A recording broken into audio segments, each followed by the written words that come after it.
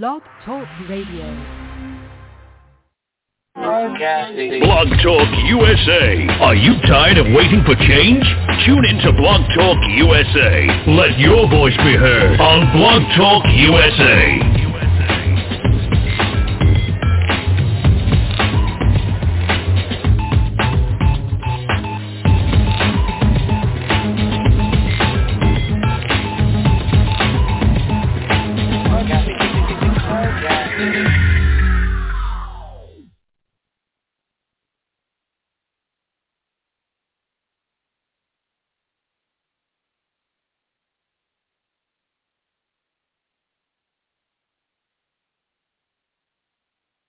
Hello? Hello? Hello? Hello? Yes, can you hear me? Hello, I can hear you. Okay. Governor? No, this is Nate Udofia. Was invited by Dr. Shirley. Yes, welcome. All right. It's Pastor Mike Cooper. Okay, so Nate, yes, hold up, guys. Mr. Nate, and I'm just talking and I'm on mute. I didn't even realize that I'm on mute. I'm just having a great time here talking. But I want our special guest to hold tightly for just a second, and we're going to make sure that everybody's there. That Pastor Cooper, I think that was you that came in, correct? Correct. Okay, how are you doing, Pastor Cooper? Wonderful. Good. Thank you so much for being on. I know this is holiday, and what I was saying is that we have so many issues to deal with, even though we know that we still have company. I think Dr. Hagney says he still has company. Well, I can relate. But what I said is that it is a serious matter, as we say in Alpha Kappa Alpha Sorority Incorporated, and we need to get down to business. We have no time to waste, so much to cover, so much to carry out, the duties of we as citizens. It's just so much. So I thought, well, company, you sit back, relax, still enjoy yourself, and I'm going to get on radio, and we're going to put the information out there that we need to put out there today. So thank you, Pastor Cooper, for pulling away from your holiday time. We had an amazing weekend. It was my anniversary, as you know, so we were nonstop all over the place all weekend, and we had an amazing time. But now we're ready to get down to brass tacks. And as I was about to mention, did mention as I figured out I was on mute, and that is that we have an amazing, amazing guest that's on tonight. I'm so excited to have him. We've established just an amazing relationship, and it's easy to do because he's my fraternity brother, so that's real easy. So Mr. Arthur needs to get here quickly because it's his fraternity brother as well. So there we go. Pastor Cooper, you want to share anything with us before we bring in our special guest about your weekend and how things are going over there in Beaumont, Texas? Great, and thank you again for having me. I always look forward to Marvelous Mondays. Labor Day weekend, I still labor. We still labor as you are working us this Monday night on Labor Day. So there's no rest for the weary. It's what we do. As we said and coined the phrase before, we are the news. And with that being said, we're asking for prayers for Christopher Shaw family. You all saw what we had Dr. William Barber over here with the repair to the breach, Forest People's Campaign, Texas Coalition Black Democrat, Rainbow Push Coalition with the emphasis Reverend Jesse Jackson that's going to come up with a march. We plan to get ready for that from Houston to Beaumont. Will you walk for Christopher Shaw because he no longer can walk for himself? The thing is that we're not fighting a bad day for an officer. We're not fighting a bad day for a man that was in handcuffs and paralyzed. What we're fighting for is to change what Stokely Carmichael coined the phrase of in 1967, is that this is institutional racism. We call it systematic racism today. So these are issues that we're dealing with here in Beaumont, Texas, and our issues here are the nation's issues because it's everywhere. Very good. So, Pastor Cooper, for those who do not know exactly what is going on with that particular case, can you brief us a little bit on actually what really happened to Krista, please? Absolutely. And one of the things is that a lot of people, shy away from cases because you're dealing with issues. He was supposed to be intoxicated. Well, okay, still do your job. Take care of the prisoner, hand them over. We have a joint facility where we have the county and the city share the jail cell. After they go through all the process and do all the things that they need to do, this officer is about to hand him over to the county. And Mr. Shaw, I guess, got frustrated or aggravated and kicked at the officer while he was in handcuffs. Mr. Shaw was in handcuffs, but his hands was behind his back. One person saw the video, said that he did not make contact with the officer. The officer said that he kicked him in his groin and it hurt very badly. And this 300-pound officer flipped this 150-pound man in handcuffs over on his face, head, and neck and paralyzed him. And he's still in the wheelchair after 436 days to this day. Yes. Wow. I know. Yeah. It's that's one of many cases that we're working here. And so there it's you happening in little bitty Beaumont, Texas. It's happening in Tyler. It's happening in Dallas. It's happening, and these are major. And watch this. I understand. We have our first female black mayor. We have our first black city manager. We're excited about all these things, but they are now in these positions of first, but in positions where their hands are tied. And here we go, watch this. Ken Paxton, he's involved in this. When our chief of police and our county sheriff says, well, I want to consider maybe showing the tapes to the public, having transparency, Ken Paxton said, you cannot. I refuse it because of some issues with showing the inside of the prison. Now, wait a minute. These are the prison walls that our tax dollars pay for. Our tax dollars pay for the body cameras. Our tax dollars pay for the cameras inside the cells. Our tax dollars pay their salaries. So all we're asking for is transparency and truthfulness. Yes. So that's the reason why Dr. William Barber told us every Thursday we're going to have 10 a.m. and we're at the city hall for the county just asking for truthfulness. That's it. It's not a witch hunt. We don't want it. We're going to let the judges do their job, the lawyers do their job, and the civil attorneys do their jobs. But what we want is a taxpaying citizen is truthfulness and transparency. That's it. We want to see the video. Right.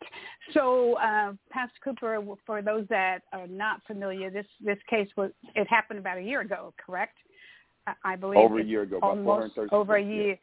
Okay, and we want to reemphasize that Mr. Christopher Shaw was actually in handcuffs, right? With his handcuffs behind his back. Behind his in back. Handcuffs. Right. Behind his back. Yes. And slammed him into the pavement, the cement, in the prison cell. And left there for a while in his own waist. Wow. In his own waist for a while.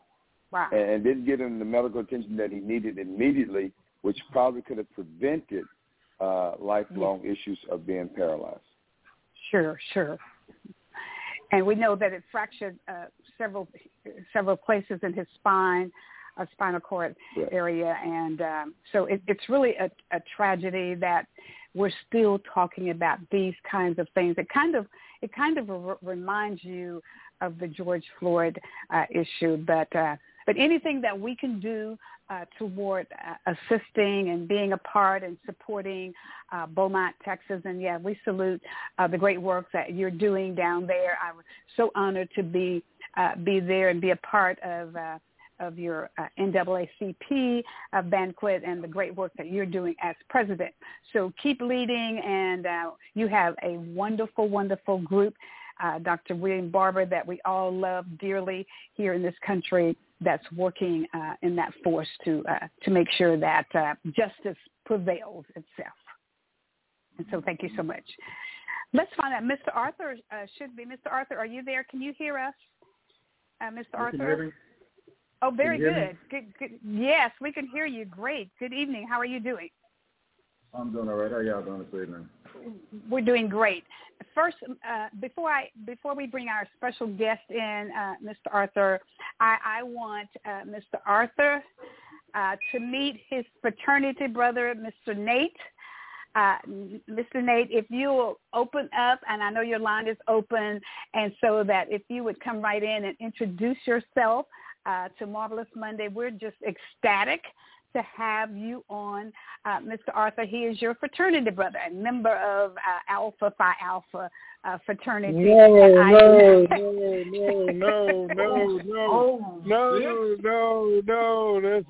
That's a cardinal sin there you committed on me. Wait, what was that? I said I'm a member of Kappa Alpha Psi fraternity. Oh, I'm so sorry. Oh, my goodness. Well, that's okay. We forgive him. Okay, I don't know what. Hey, Shirley. Yes, go ahead. Hey, Shirley, I didn't mean to hit him that hard.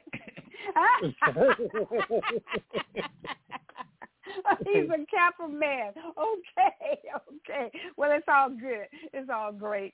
Mr. Nate, if you would introduce yourself to our audience that are listening out there in Radio Land. We're just ecstatic. It doesn't matter which fraternity that you're a part of. You're a part of D9, right? Right, Mr. Arthur? He's a part of the Divine Nine. That's right. Welcome to the show. Right. We're just so happy to have you on with us tonight. I've been singing your praises everywhere, so if you could just give us a little snippet of who you are and what you do, and the one thing that I can tell you about Mr. Arthur is that he is a veteran also. So and then Pastor Cooper has many family members who are veterans, so they're all here on this show supportive. We also have another veteran, Dr. Richard Hagney, and I tried to encourage him to come in just for a few minutes because it would be very beneficial for him. He is a retired pharmacist. So go ahead and open up by sharing with us and the audience just exactly who you are. All right. Good evening, everyone. It's nice to make the acquaintance. My name is Natia Udofia.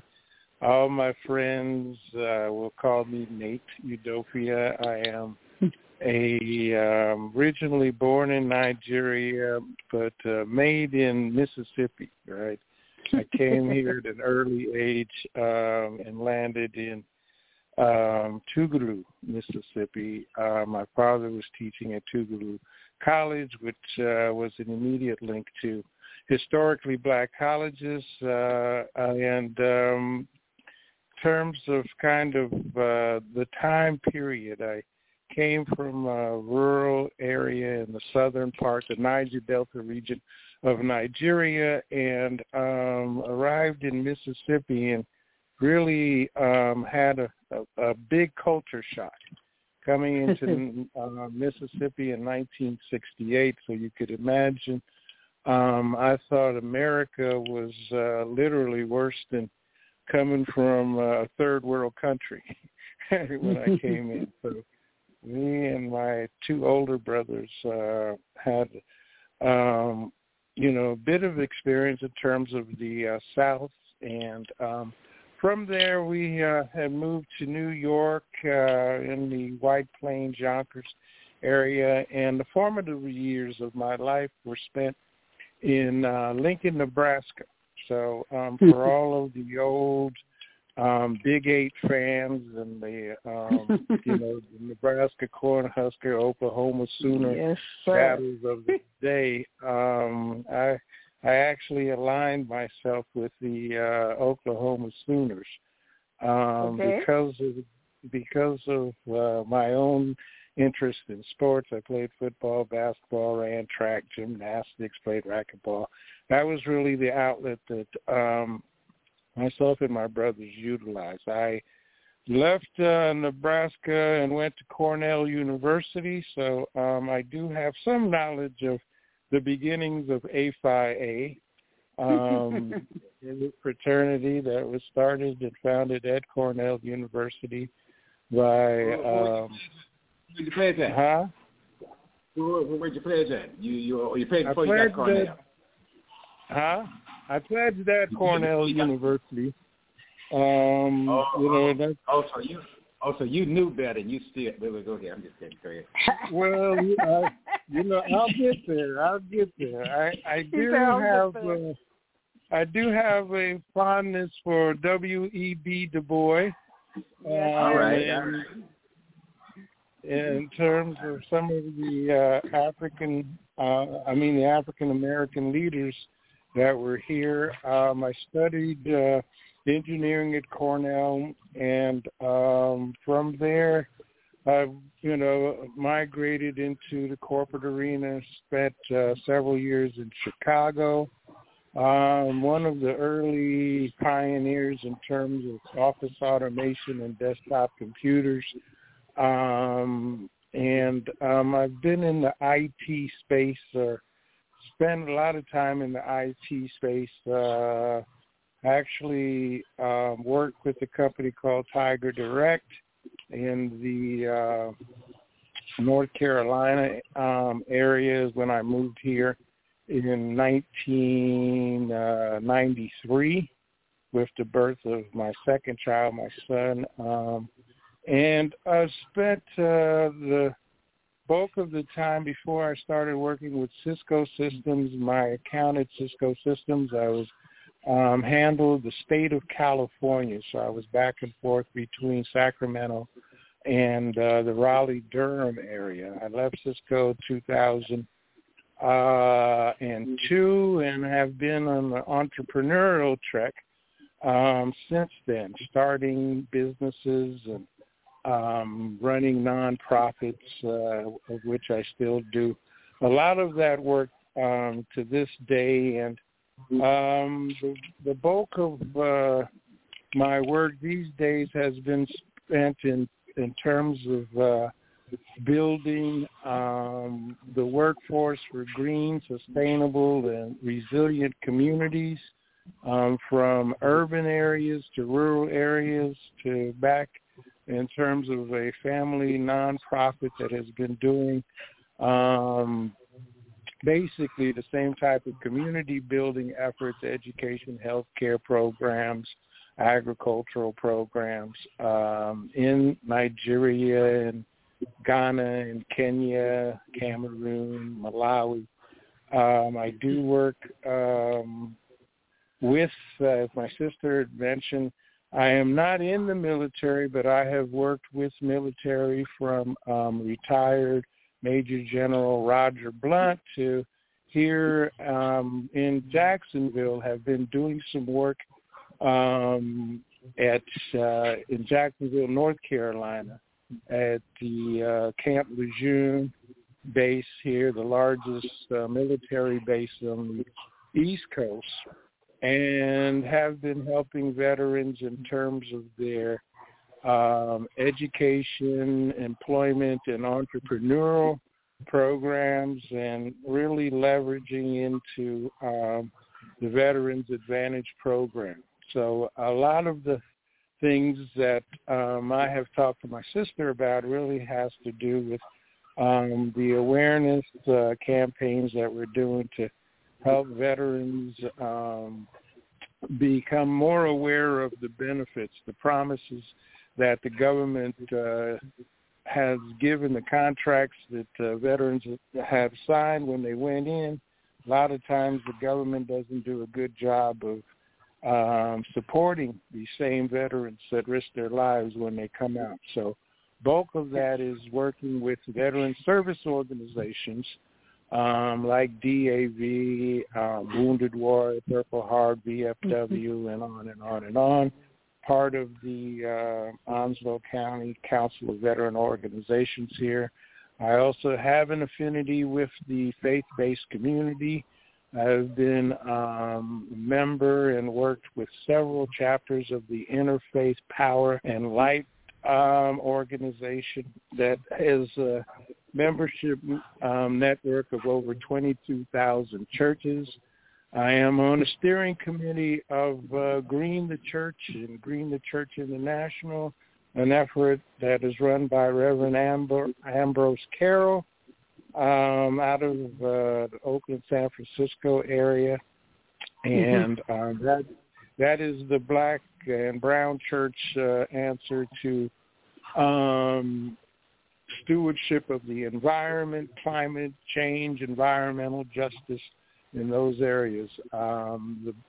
The bulk of the work, as I mentioned, that I continue to do is really centered around how do communities achieve the UN Sustainable Development Goals, of which I have gotten a SDG award, SDG 17, in terms of partnerships to attain the goals.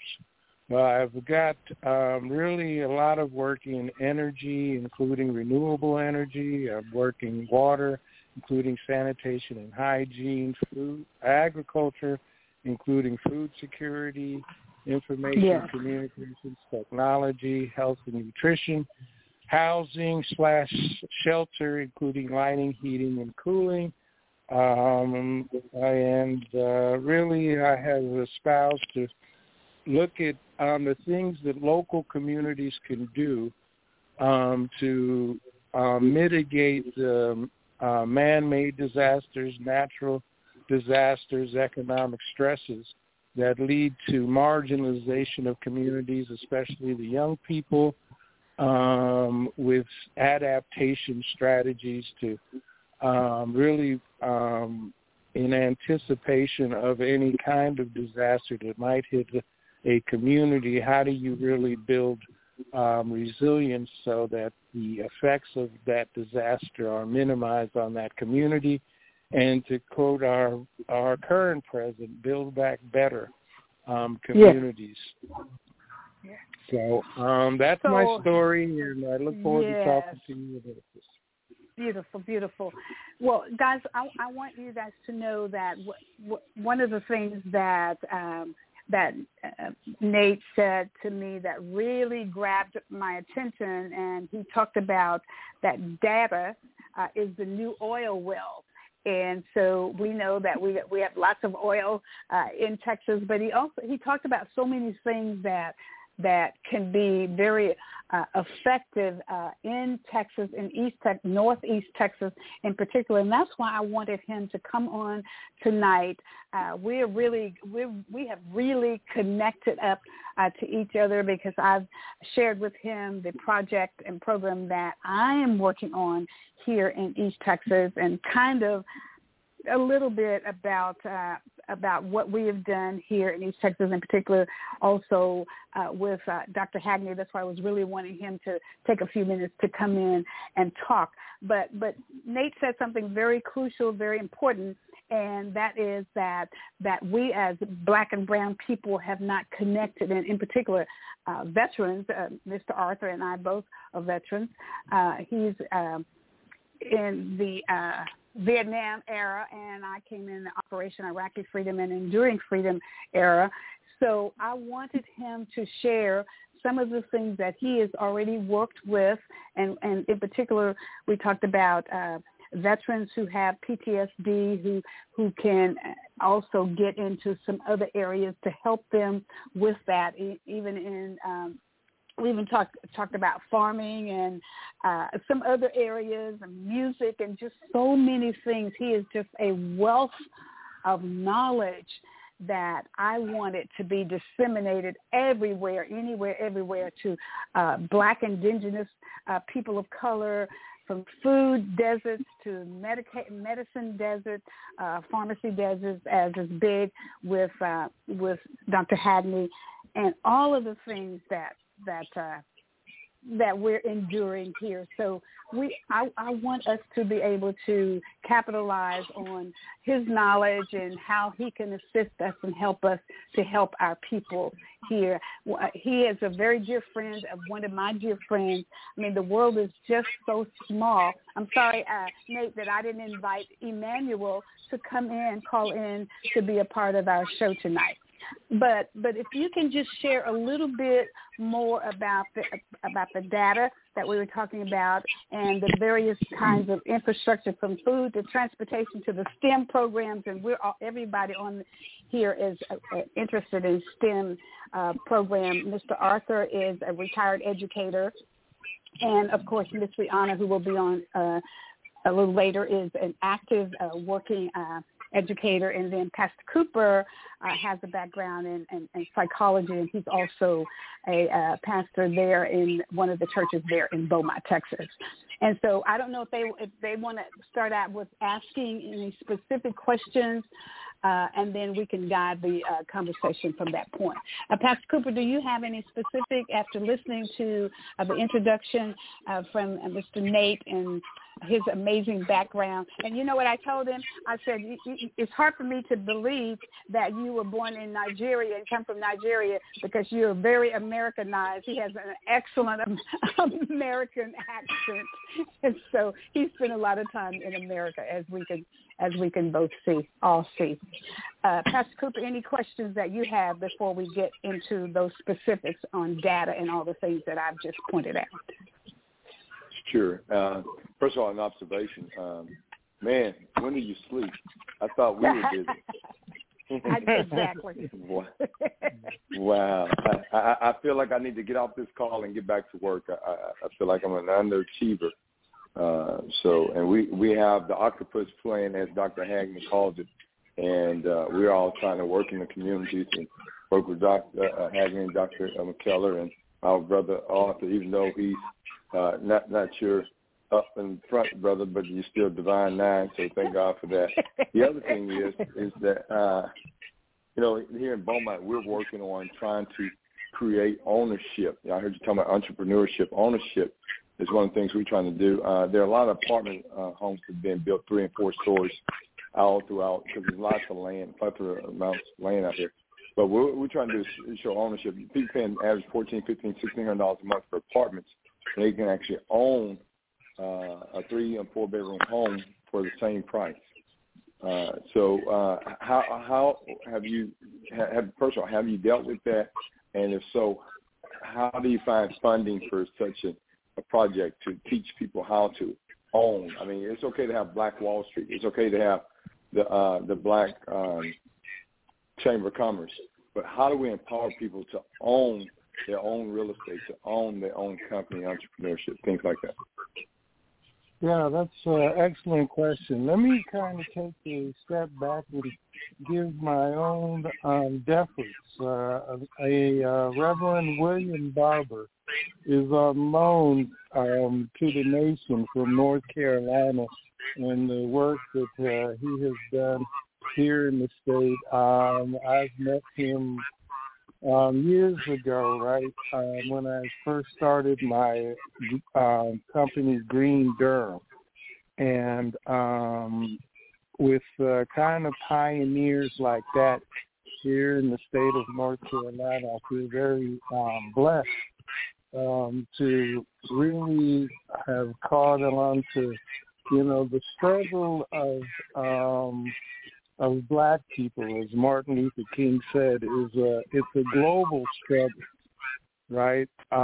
We can go into rural areas of Nigeria and see the same type of issues that face people in Beaumont, right, or rural areas in North Carolina. So I have been blessed in my own walk.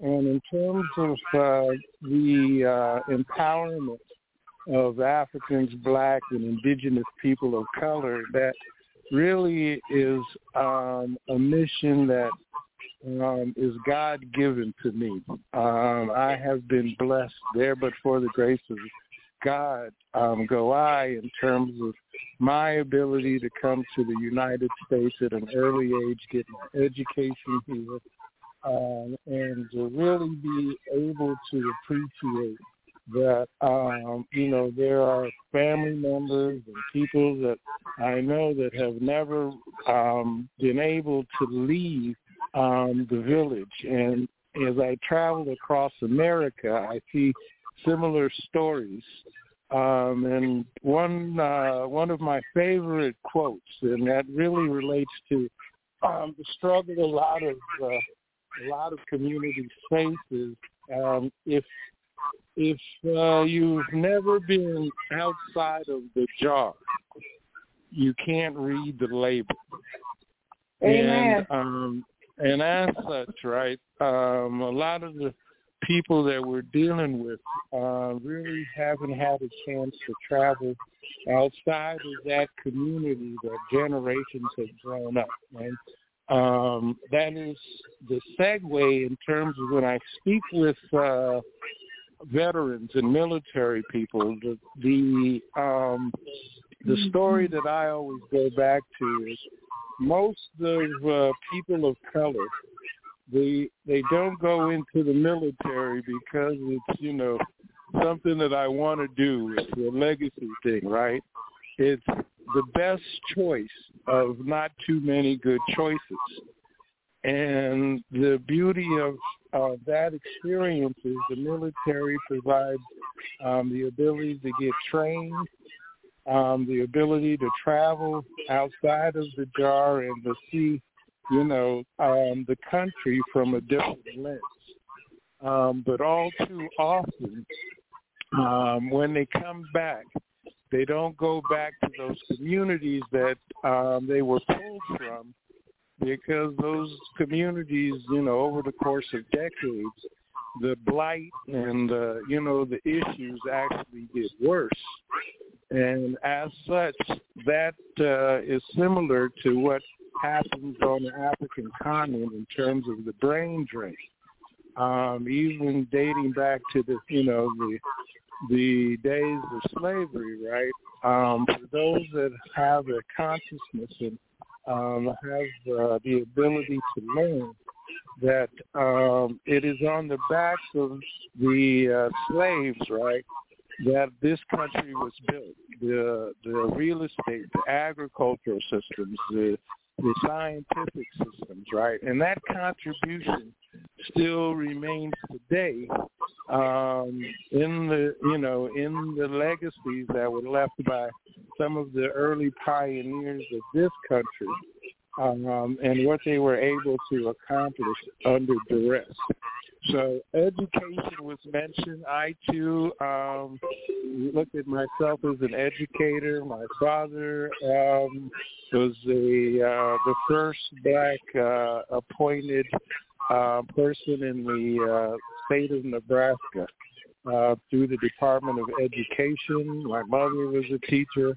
So the value of education and the culture of education, I think, is one of the things that actually has been a big factor in my ability to be in the places that I have been, to go to the schools that I have attended, and quite frankly, to be in a position where I can give back to people that might not have the same opportunities and grew up in the same type of culture of education that I grew up. So relating to giving back to the communities, one of the things that I really have spent a lot of time on is looking at the veteran population and some of the benefits that are available to them that really aren't available to a greater percentage of the indigenous people of color that I spoke of before. So, through the GI Bill, we're looking at education, and intentional education these days really has to do not so much with the university degrees, but it has more to do with your skills and your digital literacy. And so we encourage people to take a look at, their own education pathway and intentionally look at things like IT certification, cybersecurity, robotics, the data sciences, right, that we talked about before. And, without a college degree, but with certifications, and if you get a certain level of certification, you're guaranteeing yourself employment at, generally at a rate these days of 70, 80, sometimes $100,000 a year in jobs that are resilient, right, to some of the stresses like COVID, when you're told to stay at home, right? Those people that have those types of skill sets are able to absorb the COVID trauma more than someone who really has to go to a meat packing plant or, even on the healthcare side, right? They're putting themselves at risk on a day-to-day basis. Right. So, Brother Nat, Nate, I'm going to jump in for a second. I'm going to try to see if we can eradicate that. We're actually getting a little feedback from your phone. I don't know if you're in an area where, and you may have us on speaker. If you have us on speaker, and if you do have some earplugs, if you can use your earphones, and then I think it's my phone, because I don't think it's my phone. Can you hear that? Really? Okay. So then I'm going to ask everybody to mute your phones while we're listening to Brother Nate explain things, because I can hear the feedback, and hopefully our engineer will come in soon so that we can figure out where the feedback is coming from. So if you're in the queue and you're listening, yeah, I don't hear it anymore. So that's good. So Brother Nate, are you still there? Yeah. Just, okay. It's gone now. It's gone. Okay. So yeah, sure. Yeah. First of all, how you doing?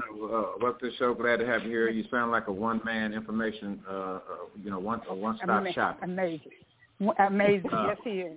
And what I want to ask you about, Nate, is first of all, what part of Africa are you from?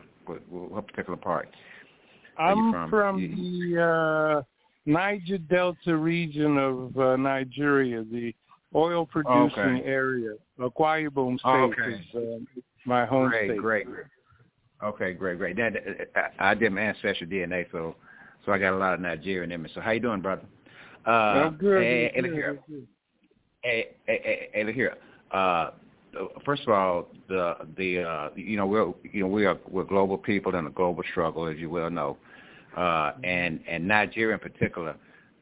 What exactly is happening with the China problem? I'm watching China roll up in Africa, roll up in Nigeria, and things I'm hearing ain't too good. So what exactly is that about, and how did that happen, and how is that going in? Well, that's a good question. I spend a lot of time, because I've got my nonprofit is out of Washington, D.C., and so I've spent a lot of time, advocating, Africa, just kind of put it out there. Africa prefers America. Sometimes America puts certain conditions on African countries, probably other countries, to really adopt a system that of issues that aren't African issues, they're American issues. So I would say the issue of China is really a matter of China kind of studying the American foreign policy and really going in a different kind of light. So, and this is something that we debate often, is that if, the old Igbo saying is, if a man puts sugar in your mouth, you don't spit out the sugar, right? Right. So let me ask you another question real quick then. Oh, okay. Now, did the Biafran War, that went down, I'm old enough to remember all that. Matter of fact, I met some of the guys. Were they able to move in because of that particular division there? Was that one of the reasons they were able to move in? No. The China kind of introduction into, having a stake in Nigeria, I would say it's over the last 10 15 years, right? Right. And again, it's really a resultant of U.S. policy toward Africa. And I'll kind of, give you an example here in terms of a recent example with President Obama. And, his linkage to Africa, from the Kenyan side, right? And I was there in Nairobi when, President Obama was traveling. But in advance of his travel, right, the word was that they were coming to advance an agenda of gay marriage in Africa. And, from a religious standpoint, right, you will find some of the most religious people on the continent in Africa. Before you get too deep in that, was that true, or was that something that Republicans laid out there? Because I know that's one of their things that they do over in Africa. I check them out all the time. They be over there promoting, saying, hey, this is what they doing over there, and then in the meantime, they be misusing the people over there at the same time. So I'm just saying, I've seen that trick, and that's a way. That's one of the things that they use. And, okay, here, tell me this: how can we get past those politics where we can do more? Because I'm old enough to remember when we couldn't even talk to anybody from Africa about doing no business. Now we have that ability, actually. Yeah, true. But I don't see the organization from either side. Nick Lee was trying to do some of that, but I don't see an organization like say, okay, that organization there and over here, and say, okay, this organization over here, they hooking it up. I can't see that, and so I'm saying, how do we get there? Because we know about the politics. We know divide and conquer. We know they used to tell us that, that y'all didn't like us and tell us that, the same thing. So, so we know about all that. So I'm saying, how do we break through that and get to where we need to be and get cultural? Yeah, I think that, in my travels, I guess, the reality of it is, and Texas is a perfect example, right, of, Nigeria discovered oil some 60 years ago, right? Right. So what you'll have there is a whole lot of oil companies, right? The Exxon, Mobil, the Chevrons, right? They have really been at the forefront of being able to take advantage of a resource there, right? And one thing that has always pained me is that when I hear that people come and say, oh, no, you don't want to go over there, they got terrorists here, they got this, they're still walking around in the jungle and all this type of stuff, right? It's part of the misinformation that unfortunately allows planes to be filled with people from all over the world on their way to Nigeria, to Kenya, all other things. South Africa is a little different because we call that Southern Europe on the African continent, right, because it's where a lot of people run. It's also, the apartheid struggle that they went through was, their liberation came, decades after most of the liberation movements across the continent of Africa. So the absence of black people on those flights is always something that is, you take notice of, and it's kind of the result of, the U.S. policy, even back to the Carter administration, was we have to keep African Americans away from Africans, because if they ever come together.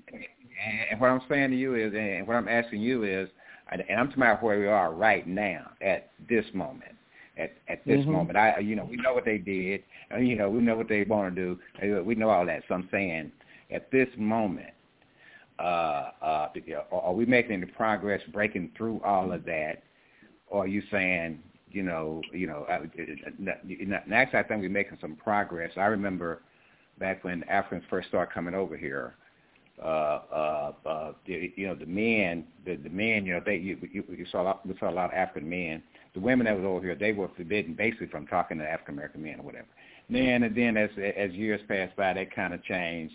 Now I got a friend, he's married to an African young lady, so forth and so on. So now, things have changed. We've had to go through our cultural, get to know each other period too. So I'm saying from where we are right now, and again, back to, I don't see a group over here, I don't see an organization over here, and I don't see an organization over there that's about that hookup.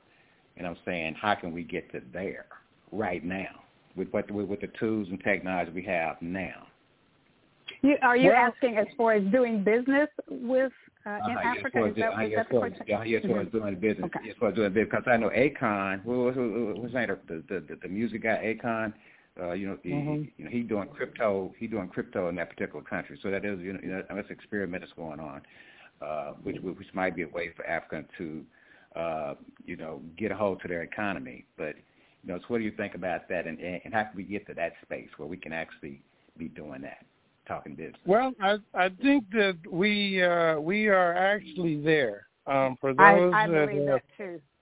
Yeah. For those who have actually taken the trip, and I'll kind of cite 2019, Ghana had a year of return. And there were, over 1 million African Americans that made the trek back there, a considerable amount of them. Yeah, NAACP went too, yeah. The NAACP was there, yeah. Right. So this, it's going back to the old jar analogy that I used, right? Until you can go and really see for yourself, and what we like to say, smell African air, right? Then the news that you're seeing on CNN is not really what's going on in Africa, right? We've got some of the fastest growing economies in the world. We've got mineral resources. 60% of the arable land is still in Africa. And, in terms of businesses, I tell people all the time, right, if you're starting a business today and your business has anything to do with culture and trying to really sell to people who look like yourself, then if you're not looking at the African continent with its 1.5 billion, by 2050 it'll be 3 billion. Nigeria itself is over 200 million now, and by 2040, the CIA, not Nate Udofia, says that it's going to be 400 million people and the third largest country in the world. Then you're really, as a businessman, you're not looking at areas of opportunity for you. And, the real life scenario in terms of, is it a place that will welcome African Americans? These are our long-lost cousins, right, uncles and aunties, people that have been separated from the motherland, right, for far too long. And, we talk about, reparations is something that I hear in this country a lot. And for me personally, I'll say, what, I've worked with a lot of traditional rulers in Africa. And, 40 acres and a mule, there's not one of these landholders, right, keepers of our culture and our heritage, not one of them wouldn't provide you 40 acres with one condition. Only condition is bring back a drone, bring back technology, bring something back, right, that will help, the continent leapfrog, right? And I'll give you kind of the story of the cell phone, right? The mobile phone has been one of those technology advances that most of the minerals that come to make the phones come from the African continent. right? But the reality of it is we are all more connected through this mobile phone. So I can go into a rural village, and even the poorest of person will have, a cell phone. They might, not have the power to charge it, but, there's a system in place that they are now adopting this technology, and they're doing tremendous things with it. So, the CEO of Twitter said, hey, I'm going to move to Africa. All of them. Facebook is there. Microsoft is there. They all are now seeing this opportunity. All too often, though, it's not the African Americans that are seeing it. And I think it's just, continues to be this, keep them separated, because if they do actually realize what they have, then, the game is over. Well, I want to jump in for a second, if you don't mind, Mr. Arthur. Mr. Arthur's original question, I think, was in relationship to China and America. Is that right? And I believe No, that China, Africa. No, China. I'm sorry. Excuse me, China and Africa. I'm sorry. Yes, China and Africa. And I believe that there's a little bit of a tension between them and, Africa and America, because of the tension and the relationship that goes on between China and Taiwan.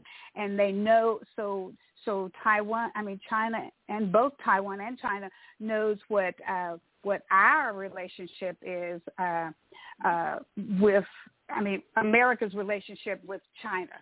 And so Taiwan, I think, is causing a little tension there, because they know that the potentials of being that flashpoint in America's relationship with China.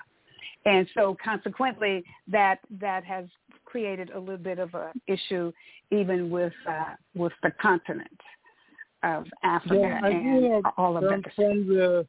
From the China, Africa, it's really about, I'm sure everybody has heard of the Berlin Conference, right, of 1884. Yes.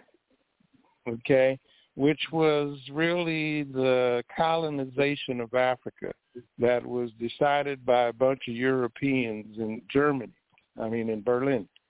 And that, anything that looks or smells like a recolonization effort from the everyday African, right, is not something that we don't want China and America to fight their battle on African soil. Yes. It's really, that's what it boils down to.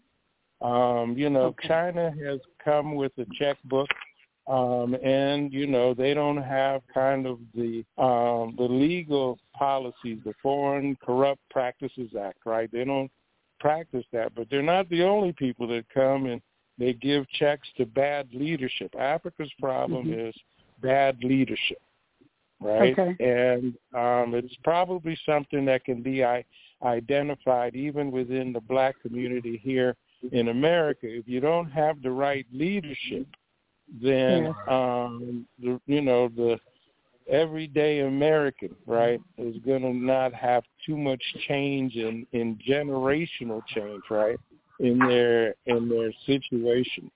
So China, and I just recently saw yet another leader. I think it was the president of Ghana, really speaking to this. The U.S. If you're paying attention, administrations matter, policy matters. The Biden administration has sent Tony Blinken across the continent and saying we want to re-engage Africa as equal partners. This, and it sounds good, right? It all sounds good, but the reality of it is that after that global tour, let me just throw this in. The Chinese came and they erased the debt of 17 countries. So that's really the counter that China had to the American kind of outreach effort. Now, is that an issue of Africa accepting China, or Africa accepting the reality that it needs to build infrastructure? And if someone is coming in and giving you money to build, there are conditions. Don't get me wrong. The Chinese come with conditions, right? And there is a balance to who you call your friend and who you allow into your house, right? Which is it's African in nature. Speaking of that, that's what disturbed me. But China, let me say this one thing, if you don't mind, Mr. Arthur. China wants that supply chain rather than have Americans to get all of those resources that you're just talking about, Brother Nate, that you want us to capitalize. We as black folk in America, you want us to capitalize on that. China is smart. They want to capitalize on that. That's why they want to colonize Africa, right? But go ahead. And to that end, see what disturbed me was when I saw where they made one of them corporate guys that made him a chief. Made him a chief and all that stuff over there. And I'm going, wait a minute, what the heck going on now? What? Chief?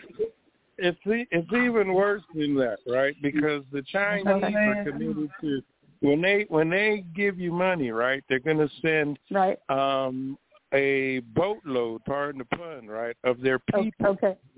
To do that, and that doesn't help. Yeah, and so you can look online and you'll see Chinese children speaking the native languages better than I can speak my own language, right? Sure. So they're doing some things that I don't think that America. I've been seeing the Chinese babies. I've been seeing the Chinese babies, the Chinese black babies. Yeah, I've seen pictures of all of them. Yeah. They doing a do over there. Yeah. Let me say this clearly. China is not to be trusted. I've seen them in third world countries. I've seen them in Belize. We have missions over there. And they're buying up property, they're buying up businesses, and they're shipping their people over there to own those businesses and run those properties. So their interest is not just because they run out of land and they're looking for places to grow and partnership. They're looking for ownership. They want to take over. I'm telling you to be careful. Well, I knew we were in trouble. I knew we were in trouble. I will reiterate this, and even the Chinese, in terms of their strategy, their first strategy is you won't see Chinese that will come to America and say, hey, we want to take white people to Africa.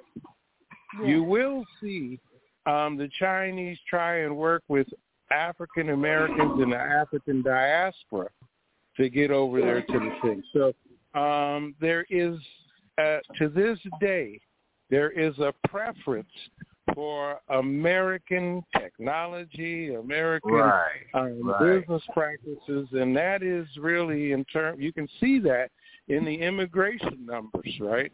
People want to come to the U.S. to go to school. My father came 1963, right?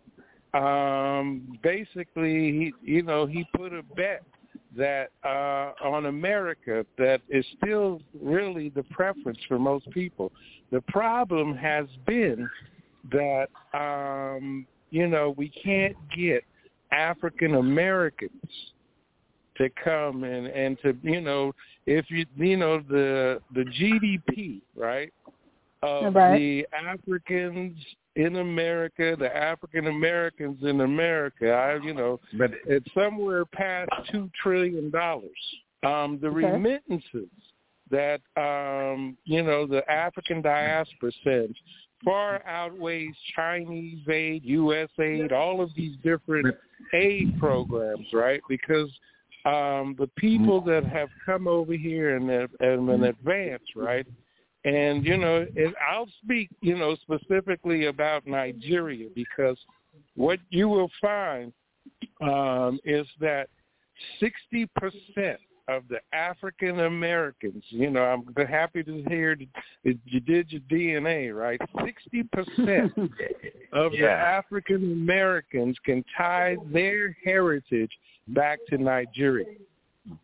Yep. So, hey, go ahead. Neighbor, back to my original question. You know, okay, we got the money. Okay, we got the technology.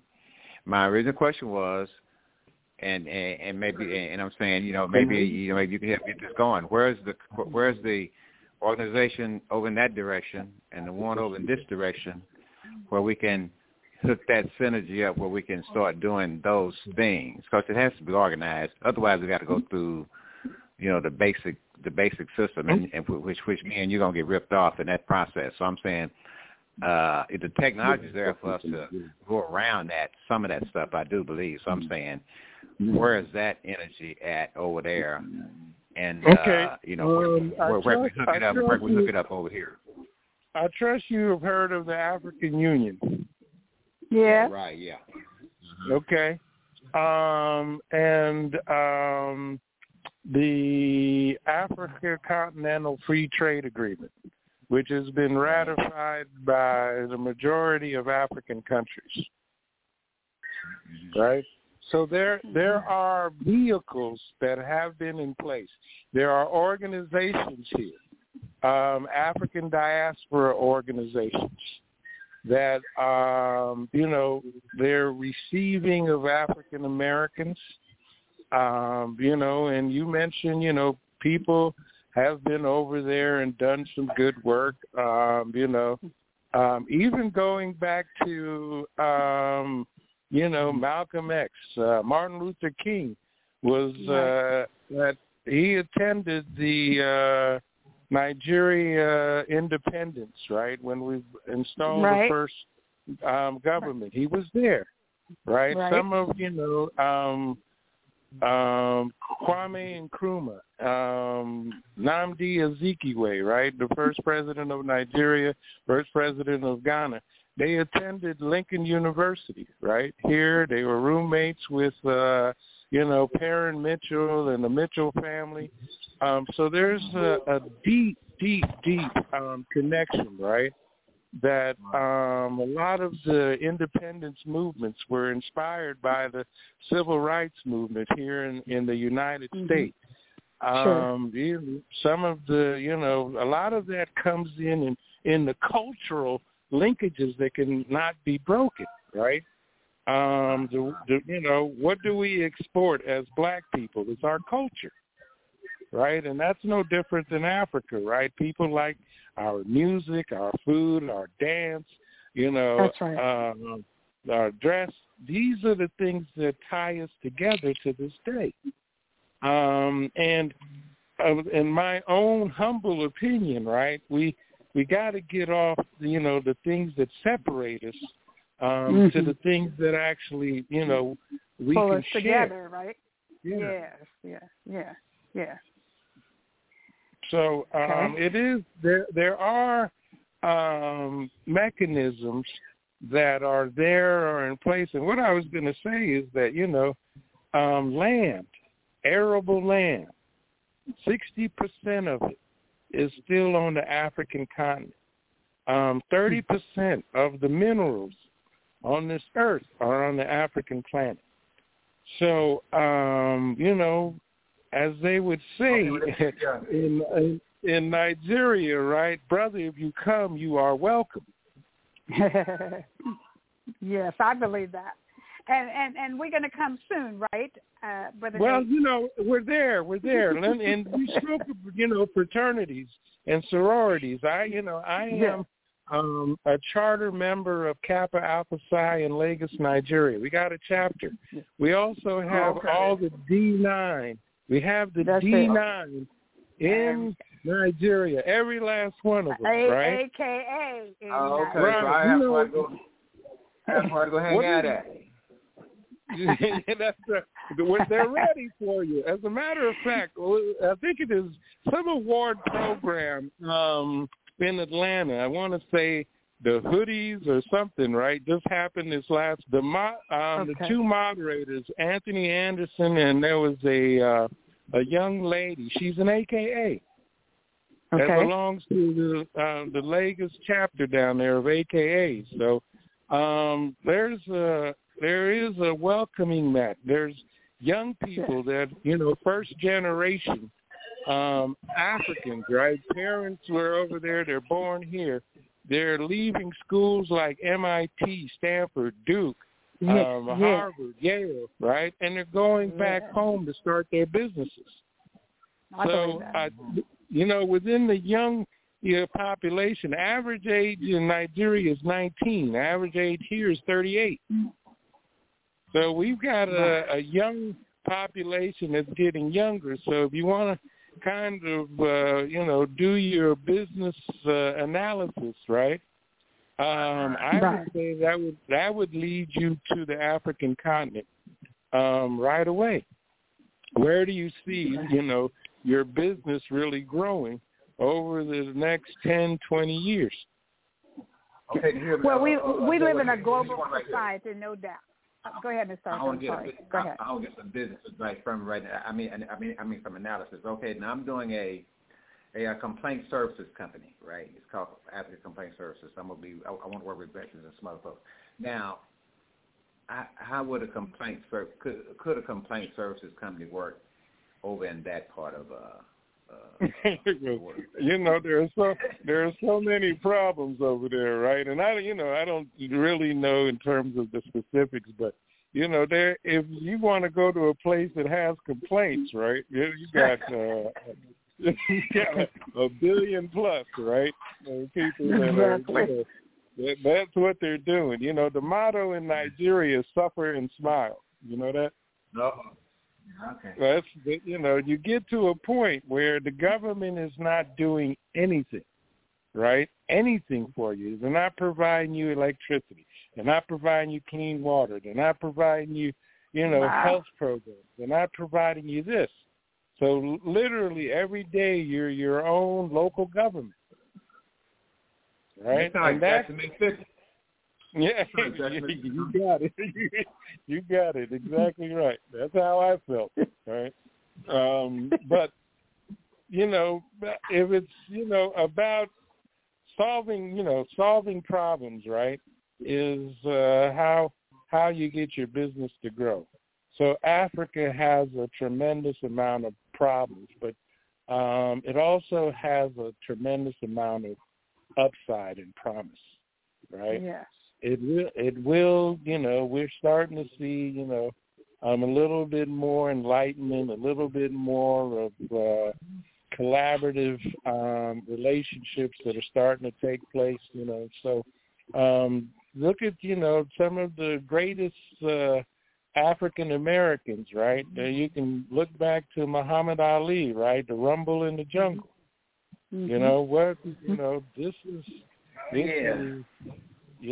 early, right? All of these prominent leaders, right? Jesse Jackson, right? And all these people that have been over there, right? They'll tell you the truth about Africa. They'll tell you the truth. I agree.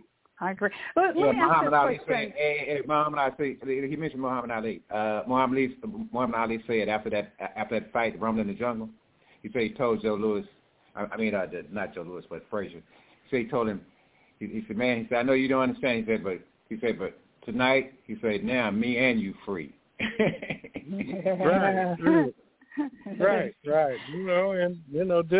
That is the experience, right? I'm, just a quick aside. I have just been appointed the USA ambassador to the Nigeria Reggae Festival. And I know, that's amazing. And in doing, my little work, right, a lot of the early reggae music as well as the, Nigerian high life music, right, which is, what I grew up on. A lot of the influences came from rhythm and blues, from jazz, right? Sure, from the struggle of America, right? So there's very much an alignment that is naturally there. It's just it's at a time where we've got to kind of cut through what you see on the news, the CNN or Fox or whatever you watch, right? The narrative is not the narrative from the African side of it. It really is, right? They say the hunt will always be glorified as long as it's told by the hunter and not the lion. If the lion gets to tell the story of the hunt, you're going to get a different perspective. Exactly. Well, I want to jump in. You mentioned when you were speaking early on, Brother Nate, you mentioned about COVID.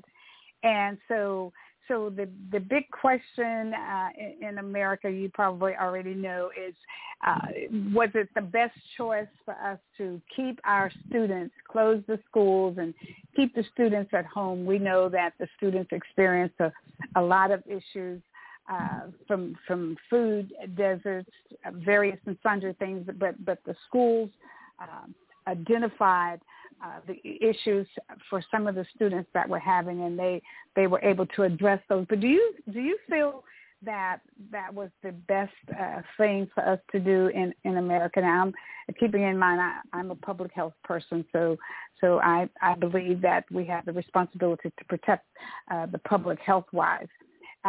Mr. Arthur also has worked in the healthcare industry. But do you think that was the best move for us to take to close the schools and keep the students at home? Me personally, I have a healthy amount of suspicion as it relates to the healthcare system, right? And you can kind of go back to the Tuskegee experience. You can go, you can more recently, right? Do you believe that, HIV/AIDS was started in Africa with, a monkey and something, going on, right? So I think that there's a lot of misinformation that is out there. So, even I'm kind of on the stay tuned on that. But the one thing that I will say that I listen very intently in terms of, the best practices, right? And when you're talking about things like, wash your hands, right? What if you're living in a place that doesn't have clean water? What's the good of washing your hands, right? But one of the things that they said was stay at home. And this might come as a shock to you because I've spent most of my life away from home. Is that I think that there is some sense to that. Here, staying at home meant that, there was a revenue stream that you could have, right? If you had a job that, connected through the internet, or you didn't have to really be there to do your job, you generally did better. Now, the brain drain that I talked about, that happens to communities here where young, talented black and brown people are pulled out of their communities, that community doesn't get better, right? So an advocate of providing the infrastructure where people don't have to leave their countries to the medical tourism, to come to school, right? Providing that infrastructure and keeping that talent at home, I think, is a best practice that the African countries should actually try and adopt. And that will be in straight partnership, right, with the African American community. Those types of things make sense. Hey, Chris, since you touched on that, it takes back to the Ukrainian war, right, where those students that were going to school over there was having a problem getting out of the country and getting discriminated against, let's say, with black. But that was the first time it was the first time two things happened where in a major war scene, in our era where African people were highlighted, so it was kind of, we kind of made a connection, I think there, and I think that, by the fact that the African countries, they were talking about, hey, this might be World War III, but I noticed that most of those countries abstained. And see, back in the day, a colonization, that wouldn't have happened. They would have got drug into it. So I think that was kind of a new, for me, a new position of African power, from that country that I haven't seen ever. So I think that was a good sign. Yeah. So, you talked about China, right? There's a place very well documented that the mistreatment of African immigrants happens there.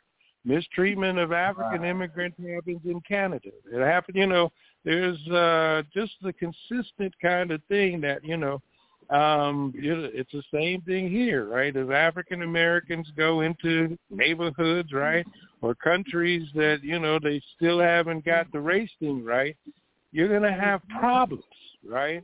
Any kind of thing breaks out, right? They're going to tell you, go home, right? We don't want you here. So that's the reality of, the world that we still live in, right? So that kind of informs me that if we could have an enabling environment where people, the lights are on, there's clean water, there's food, there's, health care, I, along with many Africans, would run back home. Right.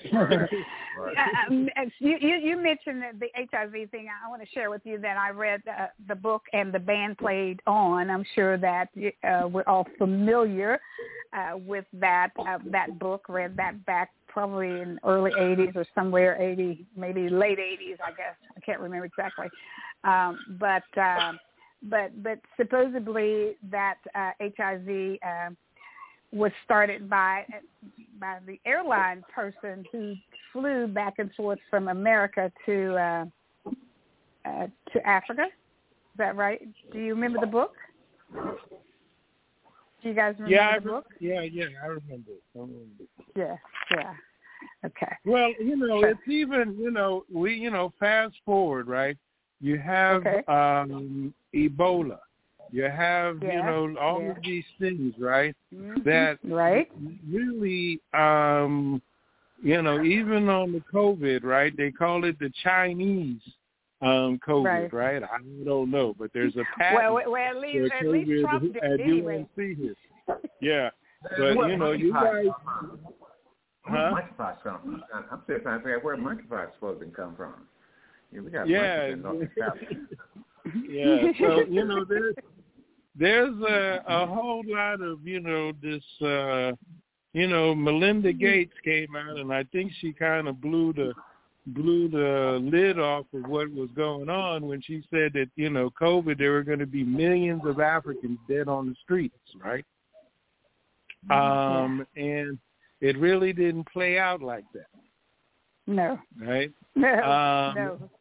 Played out in America, though.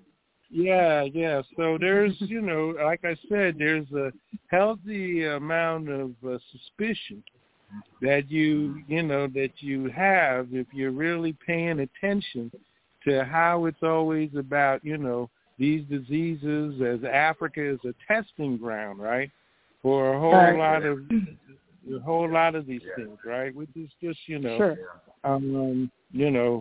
another topic altogether, right? And it actually really opens the door for, some of these places like China to come in with their, their own form of colonization. We all know it.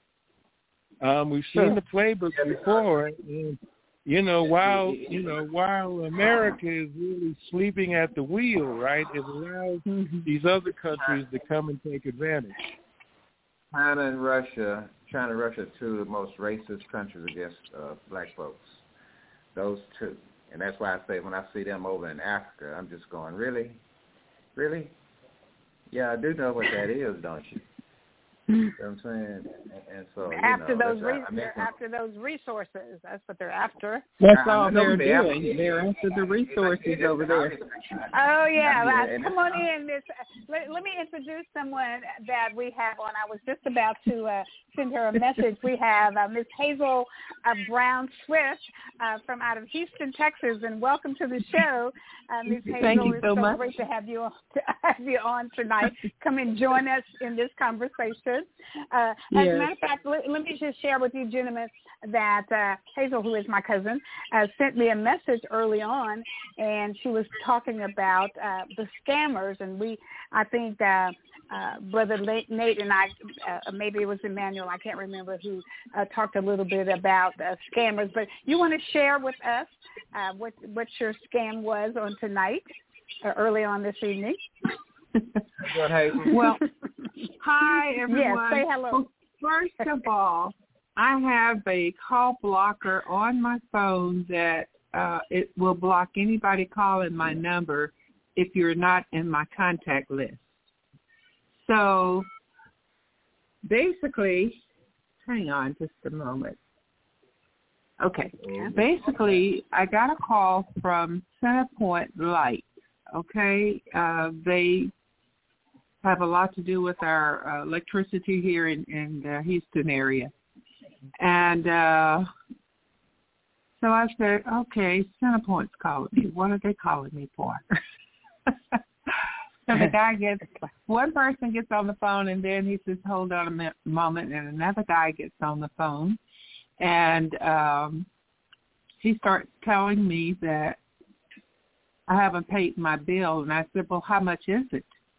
And he says, I think $181 and some change. So I said, oh, okay, then I'll just go online. I said, how did you get that much? Because I get this weekly notification about what my bill is looking like and the price of it. And I knew it shouldn't have been over $100. So I said, well, how did it get that much? And he goes, well, I guess that's your usage, ma'am. I can't tell you how it got that much, but that's what it is. And you're going to be disconnected tonight. I said, you're going to cut my lights off tonight? I said, look, I've had lights with Houston Light and Power since 85, who sold out to Reliant. I said, since 1985, you're going to cut my lights off. I said, man, let me tell you, cut my lights off, I'm going to get every TV station to come out here and see me in the dark. What an embarrassment it's going to be to you. And so he says, you got to pay your bill, ma'am. I said, yeah, I know I have to pay my bill. So I said, let me go online and pay it. And that way I can check the amount. And he goes, no, you got to pay it through Quick Pay. I said, through Quick Pay? I don't know how to pay it through Quick Pay through my bank account. And he goes, well, sign it to your bank account, ma'am, and I'm going to walk you through it. So I signed it to my bank account, and he sends me to Zelle. Okay, now I know how to use Zelle because I send my granddaughter's off in college, and I send her money through Zelle. But I said, okay, so I make this payment out to Reliant through Zelle? And he says, no, you make it out to JOI Electronics. I said, JOI Electronics? That's not Reliant. I said, why am I making it out to them? Because that's the code name. You got to make it out to the code name so you can get your payment through real fast. I said, oh, no, I can go online and pay it online, and it'll post out there. It will clear my balance out today. He goes, no, the only way you're going to stop getting your lights cut off today is you pay it through this thing. Now, go ahead and put that in. And I said, I'm still asking questions. So he said, look, write down this disconnect notice number. So I wrote the number down, about 7 or 8 digits. I wrote it down, and he's still trying to rush me on through. So I said, hey, let me talk to your supervisor. well, that's not going to stop you from getting your lights cut off, ma'am. I said, okay. So you need to go ahead and you need to put this amount in, blah, blah, blah. And so I'm going on and on with him, and he goes, he tells me that I'm not listening to him, and he can't talk over me, and blah, blah, blah. And I said, okay, I tell you what, give me my account number with Reliant. Tell me what my account number is, because I know when I go through Zelle, I have to put my account number in there. So when I asked for my account number, he hung up. So I called Centerpoint right back, the number that he called me from, and they're on vacation today because today is a holiday. They said call back tomorrow, and so I hung up and I called Reliant, and the lady says, well, I don't know anything about a call, but we've heard some things similar to that. So she said, I tell you what, she verified my phone number, and she said, I'll have someone call you tomorrow about it. But I went ahead and posted my payment, which was $99 today instead of $180 whatever dollars that was he told me about, which was, like double almost. So I said, does that sound like, I'm going to jump in, does that sound like someone, guys, that may possibly work for the company that's trying to scam her? What do you think? I thought about that. But then I remembered. Especially since they were calling from Reliant. You said the number that you phoned back to was a Reliant number, or was it Centerpoint number? Centerpoint number. But let me tell you how smart these telemarketers are. I was sitting here a few years ago, and my phone was laying on the table, and it started ringing. And I looked down, and guess who was calling me? Me. I got a call from me, my phone number, coming to me. Wow. And so I said, well, Ali, what in the world? How can I call me? And the phone is ringing to me. Oh well, so they can program any number, and they can program any number into phones. I remember when I was running for United States Congress, and I was in Dallas, Texas, working with a group of a group of veterans who were working on my campaign, and we all had 214 or 469 numbers. So in order to call into Deep East Texas, we changed our numbers over to reflect 903 so that people would know and recognize that we were calling in the East Texas area. So the message is to go ahead, Mr. Arthur. These are scammers. These are scammers and hackers, right? The hackers will get your number from somebody connected with Centerpoint, whatever. And and they buy them or whatever, however they do it, and then they get with you, and basically like that again. Basically if somebody call you, first of all, if you don't recognize the number, then you should blow it off. But anyway, but if you do answer it, and if they're off front, as soon as they say something off script, just say okay. Who are you or whatever. I went to one of those scams, and I was all the way down to. So I went to. He's supposed to have me, talking with somebody from Brazil, but it sounded like an Aussie, right? Yeah. And when he said, "What's your Social Security number?" I said, "Hey, wait a minute, hold up, my Social Security number, really? That's what y'all doing, Well, someone on off." Guys, I worked 39 years in the credit union and banking industry. I am no dummy when it comes down to messing with my money. So, I just kept asking questions because the longer I could keep him on the phone, blowing his mind, the shorter time he's going to have to get somebody else that's not a student. Welcome to my scammers, man. The PAC Act that was just passed, for veterans, Vietnam veterans, and those journalists. They're putting another thing about it. There are people trying to scam veterans. Mm-hmm. Absolutely. So, Absolutely. So I won't that's so the message here, so the message, Mr. Arthur and Brother Nate here tonight is that for our audience and those that are listening, in particular, senior citizens, vulnerable people that will give out their information, we thank God that Ms. Hazel is smart enough that she's not going to do anything like that. But the message is for people to be very, very careful when they are getting these phone calls and not give out their information. Online. There are some things that they're not going to ask you. Your bank's not going to ask you, and various people are not going to. If it was somebody, first of all, they're not going to be calling her on Labor Day. They're just not going to be doing it. They're just not going to be doing it. But go ahead. Calling me at 5:00 in the evening, telling me my light's going to be cut off tonight. Okay, I don't think so. And see. I've never had that happen, never ever. And the other thing is, it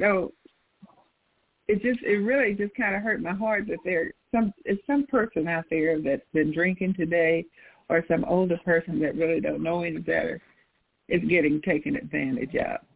So I did call a couple of TV stations, and hopefully I'll get an interview or something with them this week to let people know, please. This is not a practice for a utility company to call you and tell you to pay another named industry instead of the utility company. They don't call and tell you to pay Joy Electronics, a code name. What kind of mess is that? No, they don't. It's called a concrete jungle. It's called a concrete jungle. Just like you go out. I thought the concrete jungle was inside the prison system. That's what they call the inside the prison system, concrete jungle. I thought. Okay, thank you for sharing that with us. You're welcome. So we needed that, I'm sure. Yeah, exactly. Even if we can reach one person and educate one person on making sure that they don't give out their information, hang up and say, let me call Center Point. Let me call Houston Utilities or whomever that you have. Let me call my own person, and we'll find out exactly what's going on with mine. Because first of all, I pay my bills and I pay them on schedule anyway. Right. So thank you. Thank you so much for that. Thank you so much for that. I want to talk a little bit about if Mr. Nate, Brother Nate, if you would come back in and talk to us a little bit on veterans against multiple sclerosis and any muscular those areas, and talk a little bit about traditional medicine and how we can figure out other ways that we can help veterans who are experiencing PTSD. Okay, thank you very much. I want to go back. There was a question that was asked early on in the process. How do we tap into kind of a funding mechanism, so that we can build our communities ourselves? The answer is our veterans, right? And here in North Carolina, we have talked to hundreds of veterans and let them know about benefits systems. We talked about, that call, the young lady that was just talking about the scammers that are calling on the phones, and really it's a result of kind of why the need for us to get more young people to get educated in cybersecurity, right? Yeah, and to build these systems that will protect our older population, right, from some of the things that are ongoing, really, that are really enabled because it's all a digital space that we're operating in, no matter what kind of field. And if we can get that, then using veterans, right, we can tap into the contracting, getting more veteran-owned businesses that are registered with the acquisition system for the government, SAM, right? And it's one of those, did you know that, that as a veteran-owned business, as a disabled veteran-owned business, as a women-owned veteran business, there's contracting vehicles that allow you to get set-aside contracts and sole source contracts based on your capability of up to $5 million, right? And coming from kind of the D.C. area, they call them the Beltway Bandits for a reason.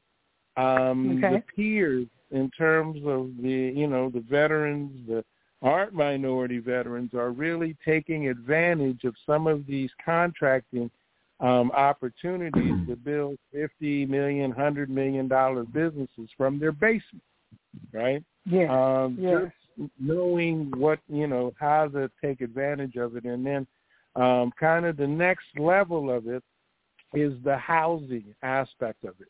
And, I spoke with my sister the other day about it, but for the veterans that are on the call, did you know that the government actually has a program where you can receive, that you can be owner-investor in multi-family housing, duplexes, triplexes, fourplexes, where you have the ability to get zero down, and then if your disability is 10% or higher, they waive the processing fee, $1 million and up to $1.5 million, right, to do fourplexes.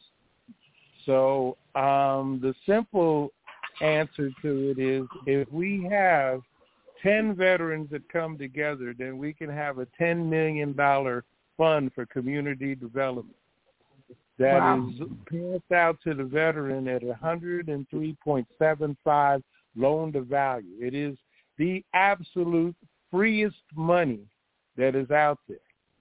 No is that a proposal? Investor need, huh? We already got the proposal. Is that a proposal?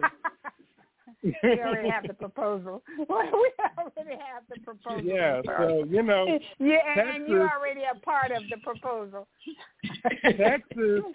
Texas has, by last count, I think 1.5 million veterans.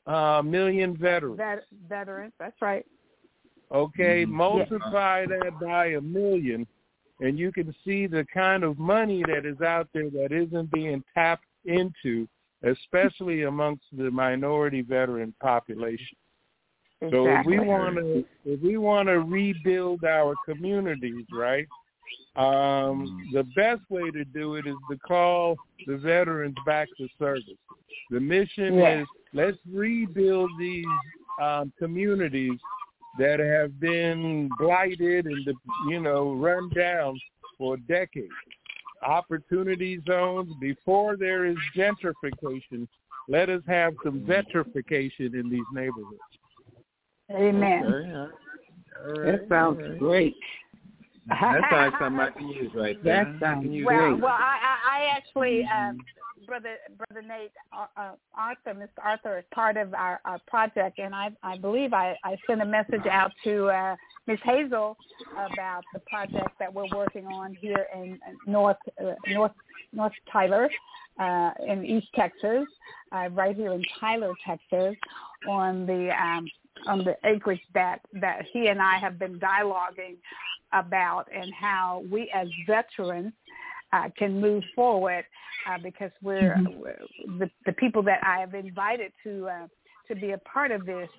We're veteran heavy, and so we're pretty excited to hear the project and the monies and all of that is available to veterans. We knew veterans had quite a bit offered, but we didn't realize exactly how much in the form of figures that we could I'm going to get my son in that too.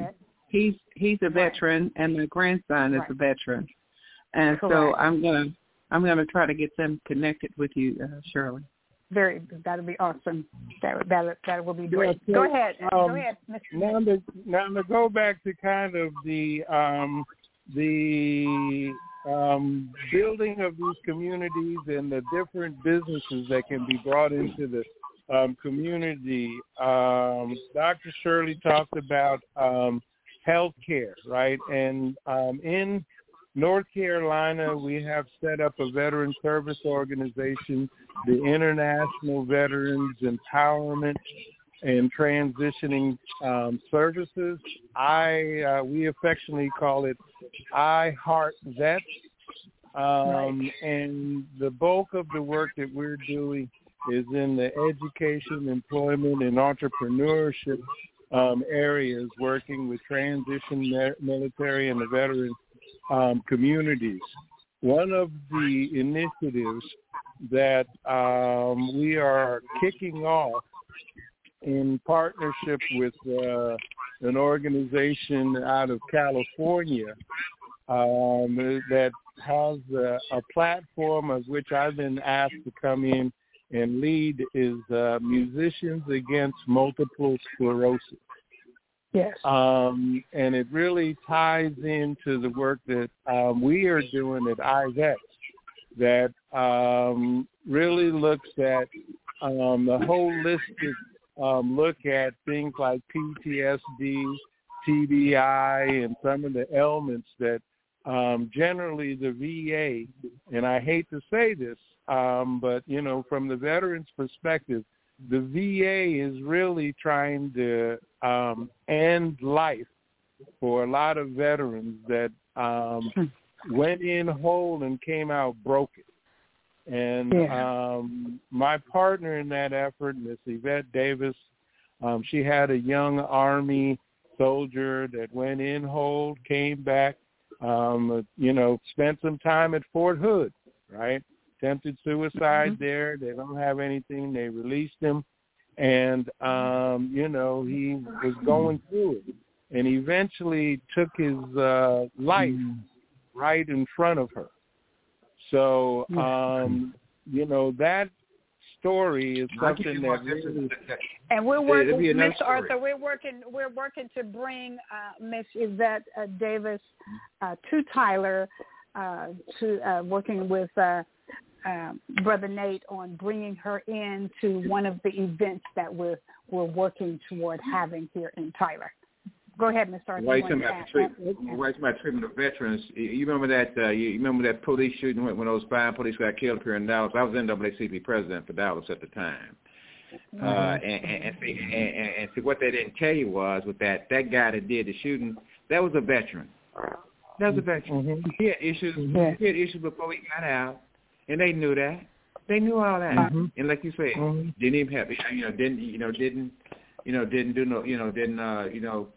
keep man until you helped him or whatever. They didn't do none of that. They just let him out, and then that's what happened. And then they never mentioned he was a veteran during the whole time they was doing all that talking about him. They never said he was a veteran.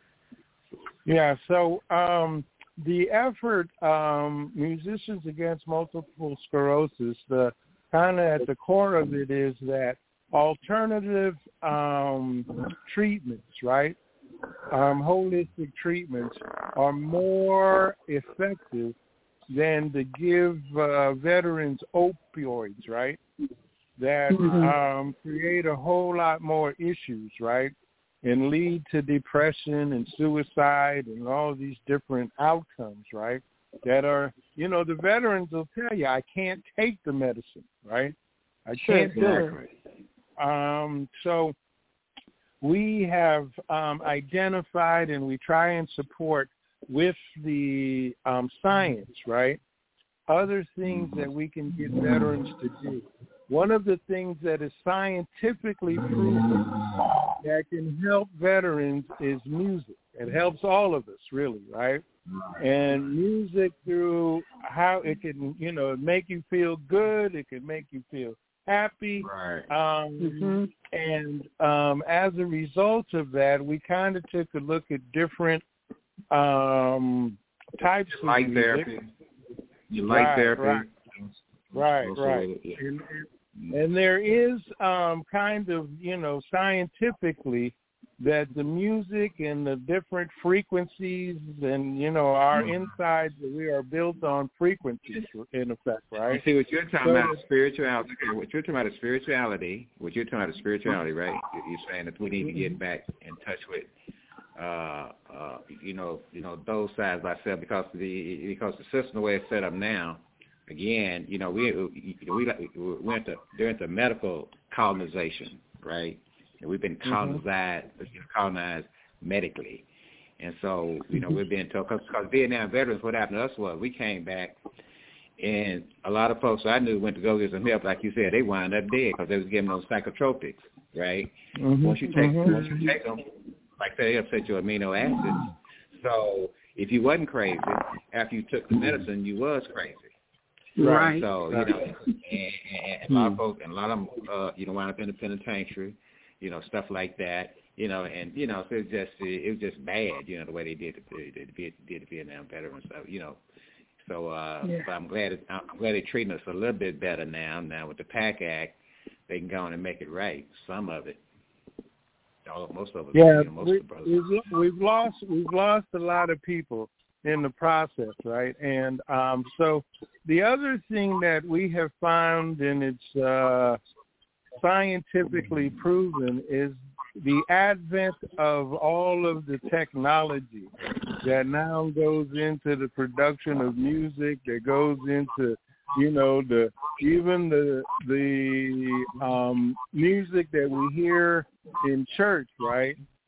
The electromagnetic frequencies and the surges, pulses, right, actually are driving bad medical outcomes, including the multiple sclerosis, ALS, Parkinson's, right? These things are actually tied to the technology that we are now all exposed to. So, as it relates to the veteran population, and you guys can Google this, right? Look at veterans musicians, right? And what you'll find is a lot of popular musicians. Everybody from Johnny Cash, Willie Nelson, Ice-T, and on and on and on and on, right? A lot of musicians were actually veterans. And so this initiative that we're really trying to do is to build awareness around music in terms of a health therapy, but also, music and these frequencies can be used as weapons. For the psychops people that are on the phone, right? You can go in and you can play, all kinds of music for the Iraqi soldiers, right, that drives them crazy. But also, if you take a look at what happened to the in Cuba, right, at within the embassy there, right, there was a electromagnetic pulse attacks was what was making those people lose their hearing and get sick. So the Veterans Against Multiple Sclerosis is really the initiative that we're really trying to drive to bring awareness to, hey, music is one of those things that can help people feel better, can help address, things like PTSD, but it also playing music is therapeutic for a veteran population. So we want to kind of build the momentum around, putting together concerts in which we can communicate through the music, right, some of the issues that are in front of the veteran population and the general population, right, because it is a community that we tend to look at, the effects of, what happened to the veteran, but we have, through our retail thrift store here, we hear a lot of stories from spouses, from children who are also affected by, the veterans coming home broken and not being able to talk about it, and to be reintegrated into their family situation. So that is the gist of what I hope to be able to work with the veterans in Texas to really bring awareness and to bring scientifically proven solutions, right, that would involve, music, but also traditional medicine, agriculture, right? You are what you eat. And we really want to go ahead and take a look at how we can holistically look at how to improve the health outcomes of the veterans and their families, right, through a shift in mindset. So organizations such as DAV and Wounded Warriors, and we're really looking for signatories to be able to go in and support the use of, traditional medicines, indigenous types of cures that, grandma used to give you something that made you feel better, right, without the pharmaceuticals getting involved in it. Dr. Shirley, you had asked me about, my thought on COVID, right? My thought on COVID remains that there are other ways that we can boost our immune systems so that, God had it better than any pharmaceutical. There you go. And as such, as, indigenous people of color, we've got to that's the tie-in back to the Africa discussion that we were having earlier. Yeah. Yeah. Okay. Beautiful. Shirley. Well, yes. Shirley, when we were kids, my mother would get in the car. She always kept a hatchet in the back. Okay. We'd be driving down the road, and she'd stop that car, and she'd go out and cut some weeds or something. To us, it was weeds. And she'd come home and she'd cook it. But you know what? Yeah. When we were kids, we never hardly went to the doctor, and we stayed well. She boosted us up for the winter, castor oil and different lemon teas and things, and we just didn't stay in the doctor's office like we're doing now. But even now, when I get kind of down in the dumps, I sing, and then I sing. Yeah. I just start singing, and before long, I'm like, well, what am I getting sad about? Yeah, very good. Yes, I understand your music theory. She has an amazing voice too, a beautiful voice. Her entire family does, and well, that's an indication right there, Brother Nate, how important music is. It's a universal language, anyways, right? Mm-hmm. So, yeah. Well, the drums are the first form of communication. That's true. And and I played an instrument, clarinet, all my school days. And it is, again, scientifically proven, and people are now capturing these different frequencies, right, that make you feel better. And that really is kind of driving, the medical spa type of environments, right, where you can go in and you can listen to music, you can, do some gardening, just getting out into the environment and becoming one with nature, right? Yeah, in my opinion, right, the best treatment modalities out. I just want to add one thing to that. And while you're doing all that that he's talking about, you need to also do your self-talk, listen at your self-talk. I mean, look here, when we was growing up, this is one thing they could tell us all the time. Don't be doing don't be if you talk to yourself, you was crazy. I mean, that's what they told you, right? Put your self-talk. That's you listen to yourself. So we spend a lot of time trying not to hear ourselves. So now that I thought it was, Mr. Arthur. I thought it was it's okay to talk to yourself, just don't answer. Yeah, that was a joke behind it. I mean, that was a joke. That was a joke behind it. But the actual application was you walk around trying to have a blank mind all day. You know what I mean? So that's tough. So anyway, I'm just saying that while they're doing all that, you're talking about the music, the lights, whatever. This is self-talk. Walking is great. I love it every day. And I'm an out-of-doors person, Brother Arthur, as well as Brother Nate. I love the out of doors. I always have. I love to walk out on the land and just enjoy nature. And so that's probably one of the most rewarding things that I can do in my life on a day-to-day basis, to be outside. To get that early morning walk or that late in the evening walk, whichever one that you can fit into your schedule. Yeah. The musicians are now showing up, that they're cured to some of these disease sets. The next group that we're finding out is farmers, right? With the use of fertilizers and, all of the kind of soil issues, right?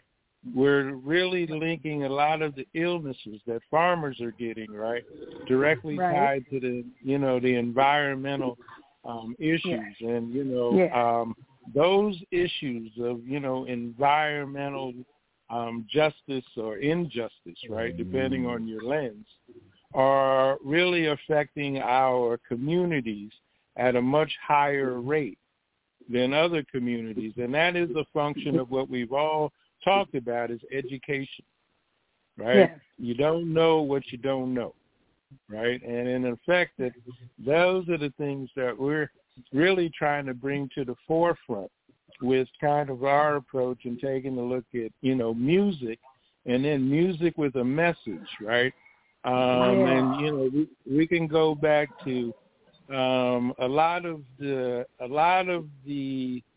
education that gets out to our communities, right, is really through the music that they listen to. So that's why we're really big on having these events where we can bring in music with a message, right, and bring the masses to hear that message and to get that education that they might not be getting through their traditional sources.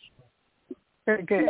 Well, listen, it's hard to believe it's 9:59, and we've been here for 2 hours. It's hard to believe the time has gone by so fast. And let me just tell you, Brother Nate, it has been an inspiration to have you on tonight to talk about all the great things that you've been involved in and how we can get that vitrification and not focus so much on gentrification, but getting our veterans back involved, our great warriors who've served this country with valor, people like Mr. Arthur and Dr. Hagney, who was not able to be on with us tonight.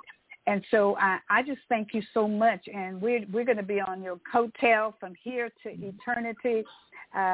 He's offered me so many great things that I'm going to be involved in with him so that we can help to grow our community and the African American community, and the fact that there are so many things that we've been deprived of. And he's going to make sure that no longer exists. And in particular, to have my cousin Hazel on with us tonight, because we focused a little bit on cyber crimes and fraud investigation. So for those that are interested out there in getting an education in cybersecurity, it's big and it's most needed. So thank you once again. We're going to invite you to come back for a second time so that you can get to really engage in our two other team members and our three. We have, as a matter of fact, it's 5 of us that's on Monday night on Marvelous Monday, and we've been on for a long time on Blog Talk USA Radio, trying to disseminate information out there to our community. So this show has been brought to you by Taste of North Delight restaurant that's located at 403 West Martin Luther King Jr. Boulevard. So if you're in the East Texas area, Tyler in particular, come and join us on tomorrow from 11 until 3 o'clock for Soul Food. That's our buffet, and you can get 1 meat and 2 vegetables for $9.99, the best deal in Tyler, Texas. So we thank you once again. Thank you, Mr. Arthur. Thank you, Mr. Nate, and we're going to have you back. Thank you, you guys, and Ms. Hazel. Have a great rest of the evening. Be safe out there, and we'll see you once again on next week for Marvelous Monday. And stay tuned for our theme song, and just take a look and a listen, and we'll see you next time. Bye for now. Good night. One day, when the glory comes, it will be ours. It will be ours. Oh, one day, when the war is won, we will be sure. We will be sure. Oh, glory, glory, oh, glory. Hands to the heavens, no man, no weapon formed against, yes, glory is destined. Everyday women and men become legends. Sins that go against our skin become blessings. The movement is a rhythm to us. Freedom is like religion to us. Justice is juxtapositioning us. Justice for all just ain't specific enough. One son died, his spirit is revisiting us. True and living in us. Resistance is us. That's why Rosa sat on the bus. That's why we walk through Ferguson with our hands up. When it goes down, we woman and man up. They say stay down, and we stand up. Shots, we on the ground, the camera panned up. King pointed to the mountaintop, and we ran up. One day, when the glory comes, it will be ours. It will be ours. Oh, one day, when the war is won, we will be sure, we will be sure. Oh, glory, glory, glory. Now the war is not over, victory isn't won, but we'll fight on to the finish. All done, we'll cry glory, oh glory, oh,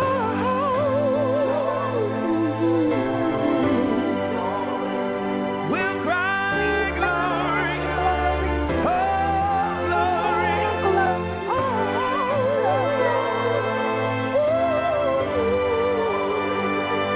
Selma is now for every man, woman, and child. Even Jesus got his crown in front of a crowd. They march with the torch, we gon' run with it now. Never look back, we done gone hundreds of miles. From dark roads, heroes, to become a hero. Facing the League of Justice, his power was the people. Enemy is lethal, a king became regal.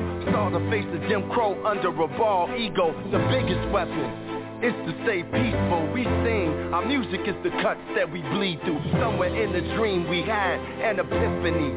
Now we right the wrongs in history. No one can win a war individually. It takes the wisdom of the elders and young people's energy. Welcome to the story we call victory. The coming of the Lord, my eyes have seen the glory. One day, when the glory comes, it will be ours. It will be ours. Oh, one day, when the war is won, we will be sure. We will be sure. Oh, glory.